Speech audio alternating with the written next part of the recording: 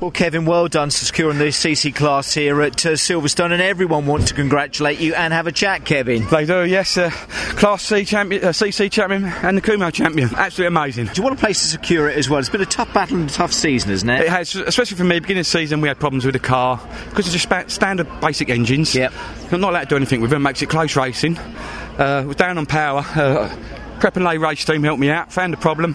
Haven't looked back since. Just gone forward and forward. So, well, you can find that the fault with it and actually put it to right. A series with or a championship with all these BMWs in are fantastic to have. From the spectators' point of view, it's a great championship to watch and be part of. I would have thought of. Yeah, absolutely amazing. The atmosphere in the pits.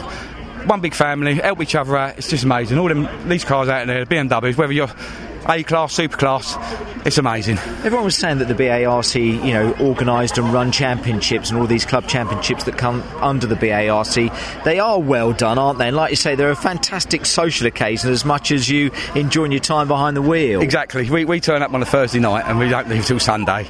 BARC put it all on for us. Amazing job, absolutely amazing. Can't fault them at all.